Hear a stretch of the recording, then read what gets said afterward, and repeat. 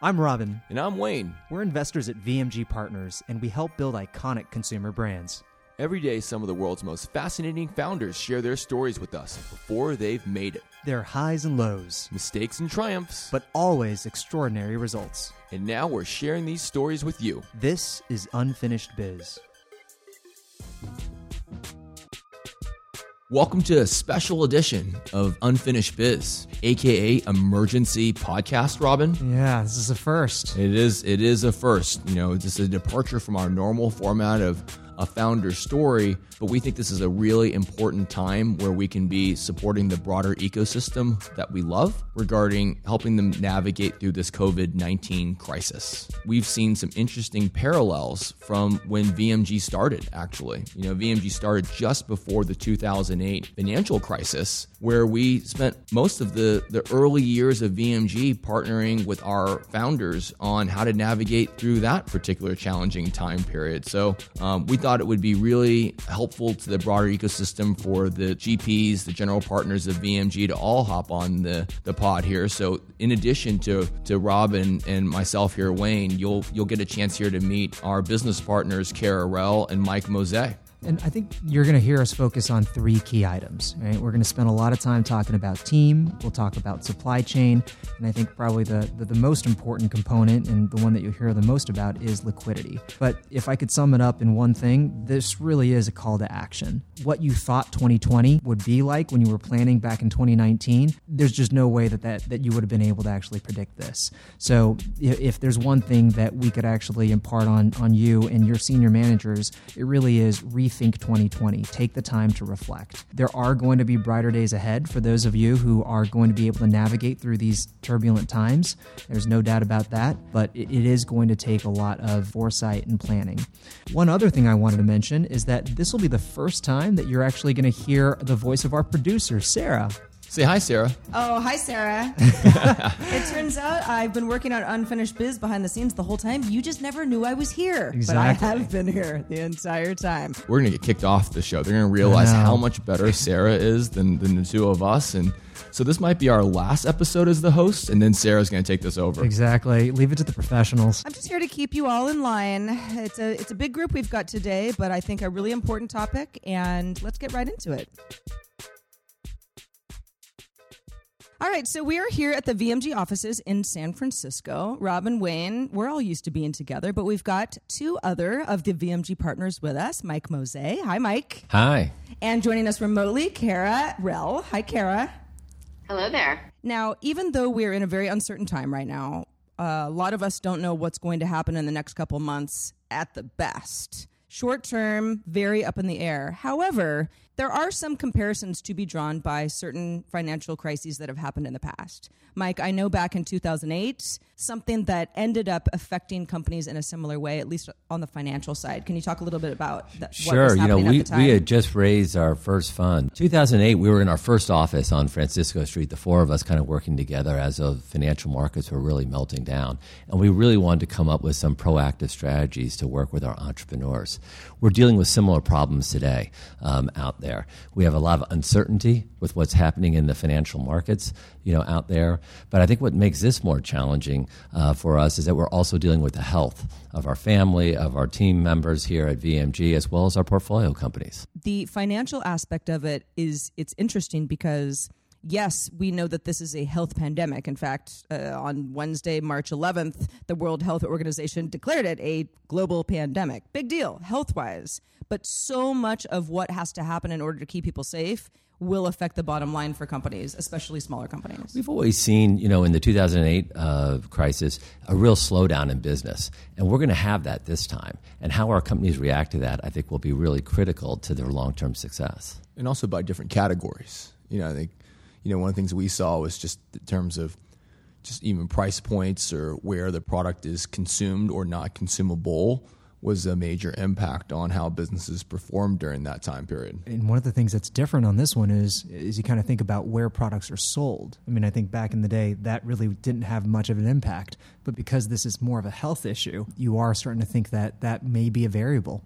Just to chime in there on that, I think in uncertain economic times like we have now and like we had then, there are opportunities as well as risks And we saw our portfolio companies that were the most well prepared to navigate the uncertainty were the ones that could win effectively in those hard times. So understanding whether or not their product was a discretionary item or a staple, really starting to think through how they thought about their business model in uncertain times and economic difficulties was really important. I think, unfortunately, it was just a dynamic where it ended up weeding out some companies, and those that either were ill-prepared or just inherently didn't have a business model that was built in a sustainable way.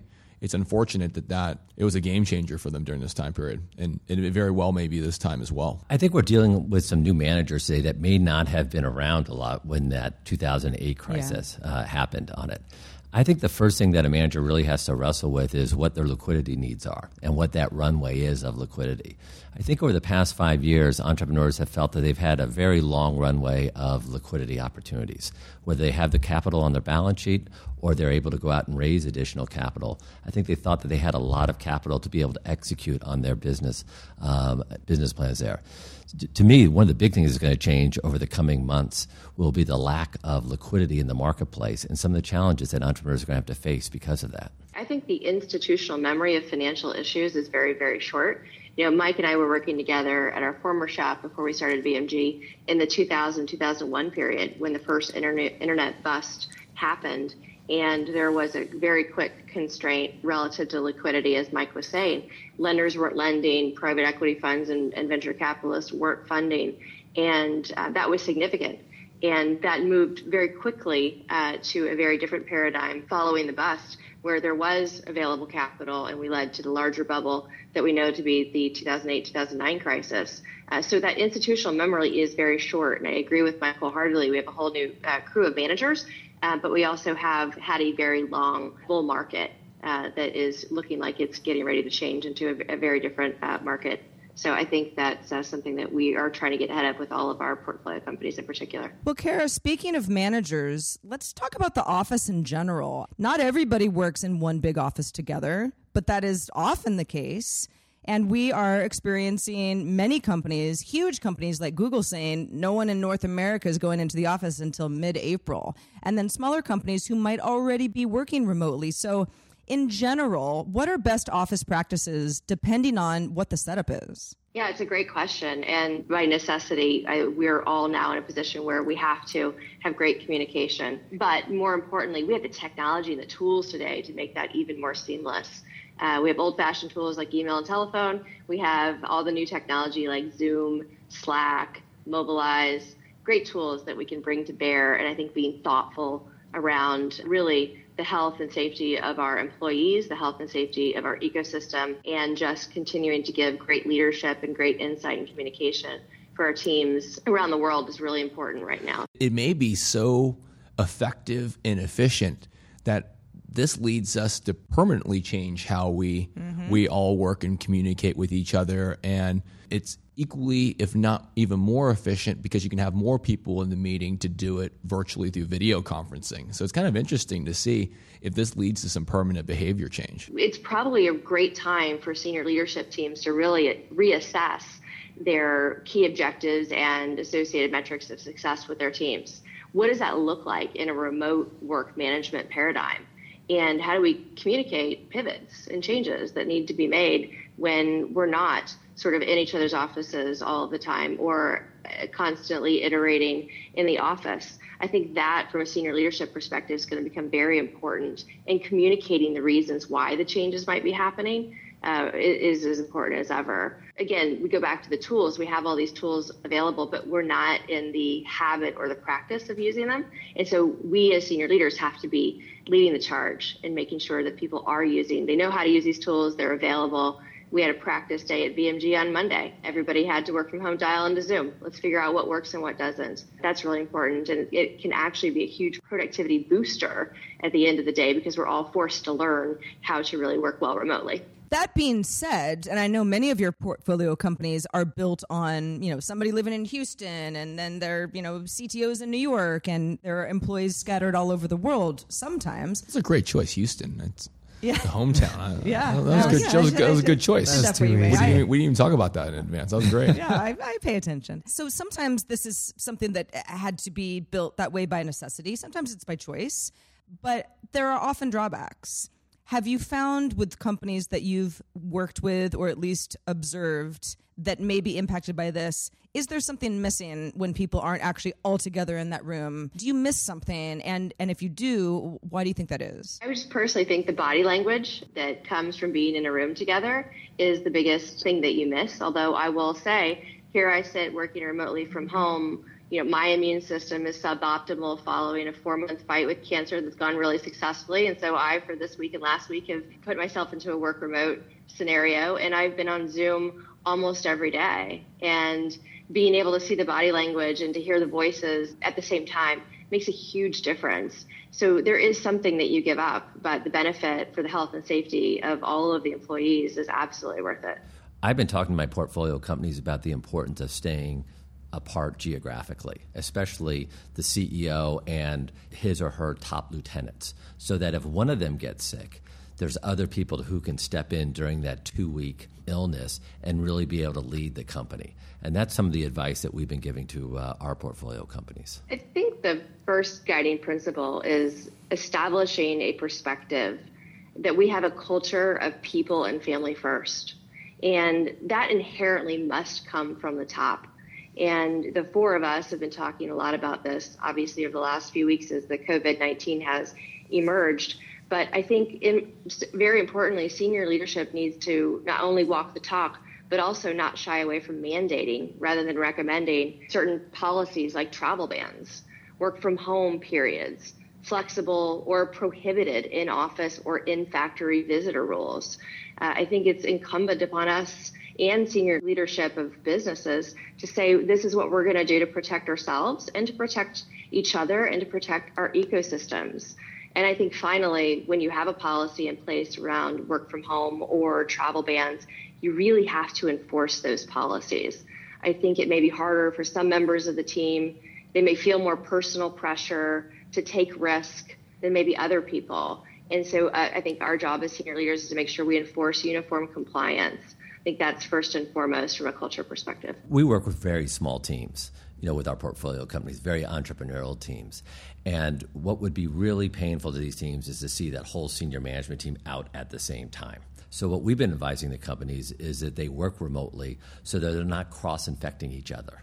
And then that way, if one person falls ill for a 2 to 3 week period, there are other people in the company that could pick up that leadership. And we think that's really important for the growth of the business.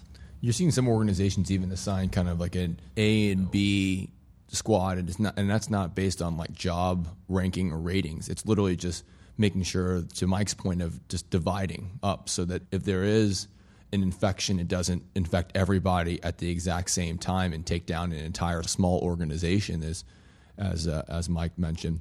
And I think the other dynamic that's really important is just making sure that there's tremendous empathy during this time period, again, as well as Kara mentioned, which is if people choose to not even feel comfortable at all coming in, if that's the policy that's been outlined, that there's no shame in that it's very clear from leadership down that people need to put themselves and their families first during this trying time and not feel like they have to live up to some type of inherent pressure that may be out there.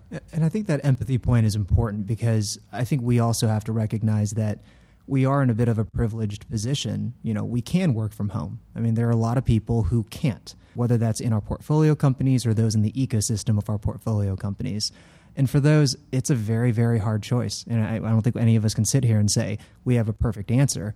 I do think, though, it starts from understanding that, we have a choice. Some people don't. And we have to do some soul searching as we kind of think about business practices for those individuals. We're seeing organizations right now quickly try to ascertain and map out what their contingency plans are for every single role in their business, and how do they quickly make sure that they have the right documented SOPs, standard operating procedures, to make sure that someone else can be a backup to that. I think Robin brings up a great point, which is a great transition in the supply chain for this conversation, which is, we are in a privileged position where there are many roles that can be done remotely, but there are many roles that are much more tangible and physical in nature, where they may be paid hourly. They may not have vacation or sick leave where they feel that pressure to show up, which could put themselves and everybody else within that organization or building in danger. One big part of the supply chain is planning for demand. Because of what people are buying and what people may not be buying right now, because it's a very uncertain time, might be temporary.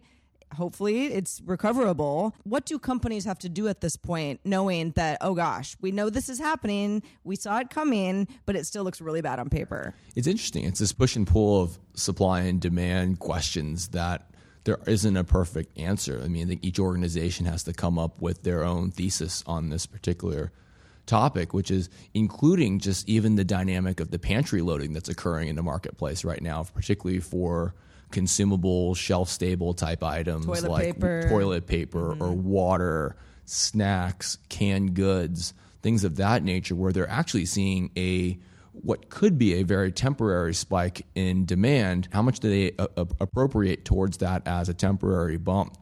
And then related to that, how do they plan for the sustainability of that demand, but at the same time doing downside case planning in case stores are closed or consumers are afraid to walk into a store? How do they plan for a potential drop in demand? So the band right now on demand planning can be tremendously wide. I would also add the thought around online purchasing. Obviously, consumers have been increasing purchasing on Amazon and other online retailers for years, but I think even more so now in a situation of quarantine, self-quarantine, or work from home. People are really going more to their online purchasing options, and each one of our companies and the ecosystem really should think about, is my Amazon strategy the right one? Am I really ready to see a big shift in my retailer concentration from a brick and mortar to an online retailer? This is a very unique situation. No one totally knows how it's going to play out and how long the disruption is going to last. Given that, are there any historical trends that we can look back on to at least be able to say, okay, well, this happened last time. Even though the situation is unique, we can apply certain Band-Aid solutions, at least for the short term? Yeah, I think one of the big things really is this idea of trying to build some buffer for yourself, right? And I think that really comes in the form of liquidity. You can kind of think about it from a top-line perspective. Sales, it really depends on the business. As Wayne was talking about before, there are some categories that are probably going to grow faster than expected. On the flip side, there are going to be categories that are probably going to get hurt during this period. But, I think it is prudent to really think about, from a sales perspective, your planning should be sort of really at this point planning for a downside case. I think that's going to be very, very important. And again, to Kara's point, got to really think about the channel as well, right? Even if you're actually down overall, you might actually find that in a few channels you're actually up. So there are nuances there. I think sort of the second point there is something that is in your control is hopefully your burn rate, right? How much you're actually spending. Talking to a number of our founders, one in particular who's actually in China, who's kind of a couple of weeks, months ahead of us. I think he took a lot of time to really think about internally focusing and reflecting on how to be more efficient. They're a couple months in at this point in time.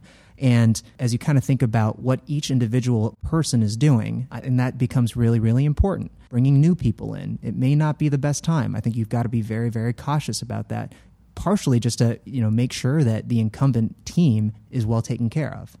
And I think the final point really is capital raising. We've talked a little bit about this, but it's just volatile time, right? It's not impossible, but I think what's going to end up happening is because there is so much volatility, you are going to find that some people are going to take more of a wait-and-see approach. And I do think that many of the founders that we have gotten to know in this past decade, they haven't had to live through something like this before. And what a lot of founders have been rewarded by has been growth. Right? Growth at all costs. If that is the mantra that you've got imprinted in the DNA of your organization, that may not work very well during times like these. So I think there has to be a pivot as you kind of think about your own business model and building up buffer for your organization. What about the companies who simply cannot build that buffer? They probably won't make it. And we saw that 10 years ago, too, in the 2008 crisis and the fallout with the years after that. I think Robin brought up an interesting point on liquidity, and it goes back to this point of trying to balance a forecast that each company has to decide for themselves on supply and demand. because again, right now you're seeing some demand spike in certain categories and people are trying to build up inventory. Well, there's a counterbalance to building up inventory, which is a trade-off in cash and liquidity. So if demand suddenly falls off because they felt like the demand was going to continue, they can suddenly be in a place where their cash is flipped upside down. But at the same time, if demand does stay even at steady state levels, not even at the pantry loading type levels that you're seeing in certain categories, some of the things that we've been working with our portfolio companies and thinking about are related to sourcing of their products. And it really starts at literally the ground level of ingredients. So depending on where they're sourcing their products, their ingredients from, which could be in places which are abroad, they could run into issues where there could be a COVID-19 issue there that's way more rampant that affects their single sourcing of that particular ingredient. Thankfully, we've been working with our companies for a long time on just the value of redundancy. But unfortunately, there's still niche and unique items that they have to figure out, and as well as the same thing on the manufacturing side. So we've always preached redundancy, but in this situation, even more so in terms of making sure that regardless of whether they're vertically integrated, i.e. making their own products or using a contract manufacturer, that they're lining up somebody else who can make their product quickly in case there's some type of COVID-19 breakout within their own facility or their contract manufacturer. You also need that buffer in place that we talked about in terms of your liquidity, because you might have to airship certain parts, certain products back into the United States to be able to meet the demands of the consumer and the retailer. By keeping that liquidity in place on your balance sheet, it's going to give you that flexibility to react to the unknown. The only thing I would add to this conversation is I think it's really important for those who have debt, working capital lines of credit, or have any relationship with lenders that are critical to their business model, that they get ahead of that they start to communicate really effectively with their lenders. They make sure their lines of credit are available, that they're letting them know that they're forecasting or reforecasting their business, and are very much ahead of the curve on thinking through what the business might have for short, medium, and long-term disruptions. I did find in 2000, 2001, as well as 2008, 2009, lenders did start to contract significantly. We're early days, and being ahead of it and trying to get to great terms today with lenders to the extent that matters for a company is really important. In the case where there is a shortage of supply, as a company, how do you prioritize who your partners are and who gets what's left? That's a great question. I mean, I think we're entering a period of just prioritization as a whole. And I think Kara brought this point up well earlier, especially in a different work environment. Everybody just has to prioritize what they're doing. And that's no different when it comes to how they're going to prioritize shipment of inventory. It's going to be different for every single organization. It's going to be thinking about balancing the most important customers for them, but also thinking about how do they make sure that they're servicing a broad set of consumers with their respective products. So there's not one answer. The most important is that they actually pre-plan it. And I think that's been a theme of this episode is around just planning ahead, planning for the worst. In this way, there's at least an ongoing thesis as to how you address different areas like an inventory shortage and who gets the shipment. And part of that is just being proactive too, right, on both sides. So you're trying to actually prevent a supply shortage by having outreach to your co-packers, early and just trying to see, hey, how are things going? Where are things at this point? The flip side is also really, really being active managers of the accounts that you work with as well, because you at some point in time, this too shall pass and they still will be there. And so I think it's really important to actually be transparent with what you're trying to accomplish, get ahead of the message so that you can actually sort of come up with a solution together and not just kind of put your head in the sand. That's the one thing that you can't do. You work with so many companies, certainly direct-to-consumer companies, but others too they're completely online. It's an e-commerce business. Not everybody is, though. And in fact, many e-commerce businesses are trying to get into retail locations because there are many upsides to that as well. In a situation like this, if a company was primarily retail, do they need to have a plan to be full e-commerce for a set period of time, not knowing when that time ends? The reality is if they haven't planned for that already, that's not something they're going to be able to do in a short a short period. Each business is based on its own current business model. And if it hasn't started moving to an online strategy or a direct-to-consumer, it's probably not going to be able to implement that overnight. I do think if it has a direct-to-consumer component or an online component, being really intentional about managing more an expectation around more of a shift to those channels is going to be really important. And I think doubling down on businesses that actually help to facilitate direct-to-consumer type businesses makes a lot of sense. So something like an Instacart, right? You might not actually be amazing at owning that specific consumer, but at the end of the day, Instacart can kind of take care of that for you. So there are a host of things that are like that. Retailers as well. They're going to have to shift their business too. Less brick and mortar, more online. So by actually being constructive and working with those groups, I actually think that can soften the blow, and you don't have to actually be quote unquote digitally native overnight. Teams can be extremely organized, extremely prepared, have a great plan in place, and yet when something like this happens, at what point do you pivot and say, we need to rethink everything from the ground up? Yeah, I think right now it's extremely important for the senior leadership teams to take this opportunity to huddle and really reassess whatever strategic plans they had put in place for 2020.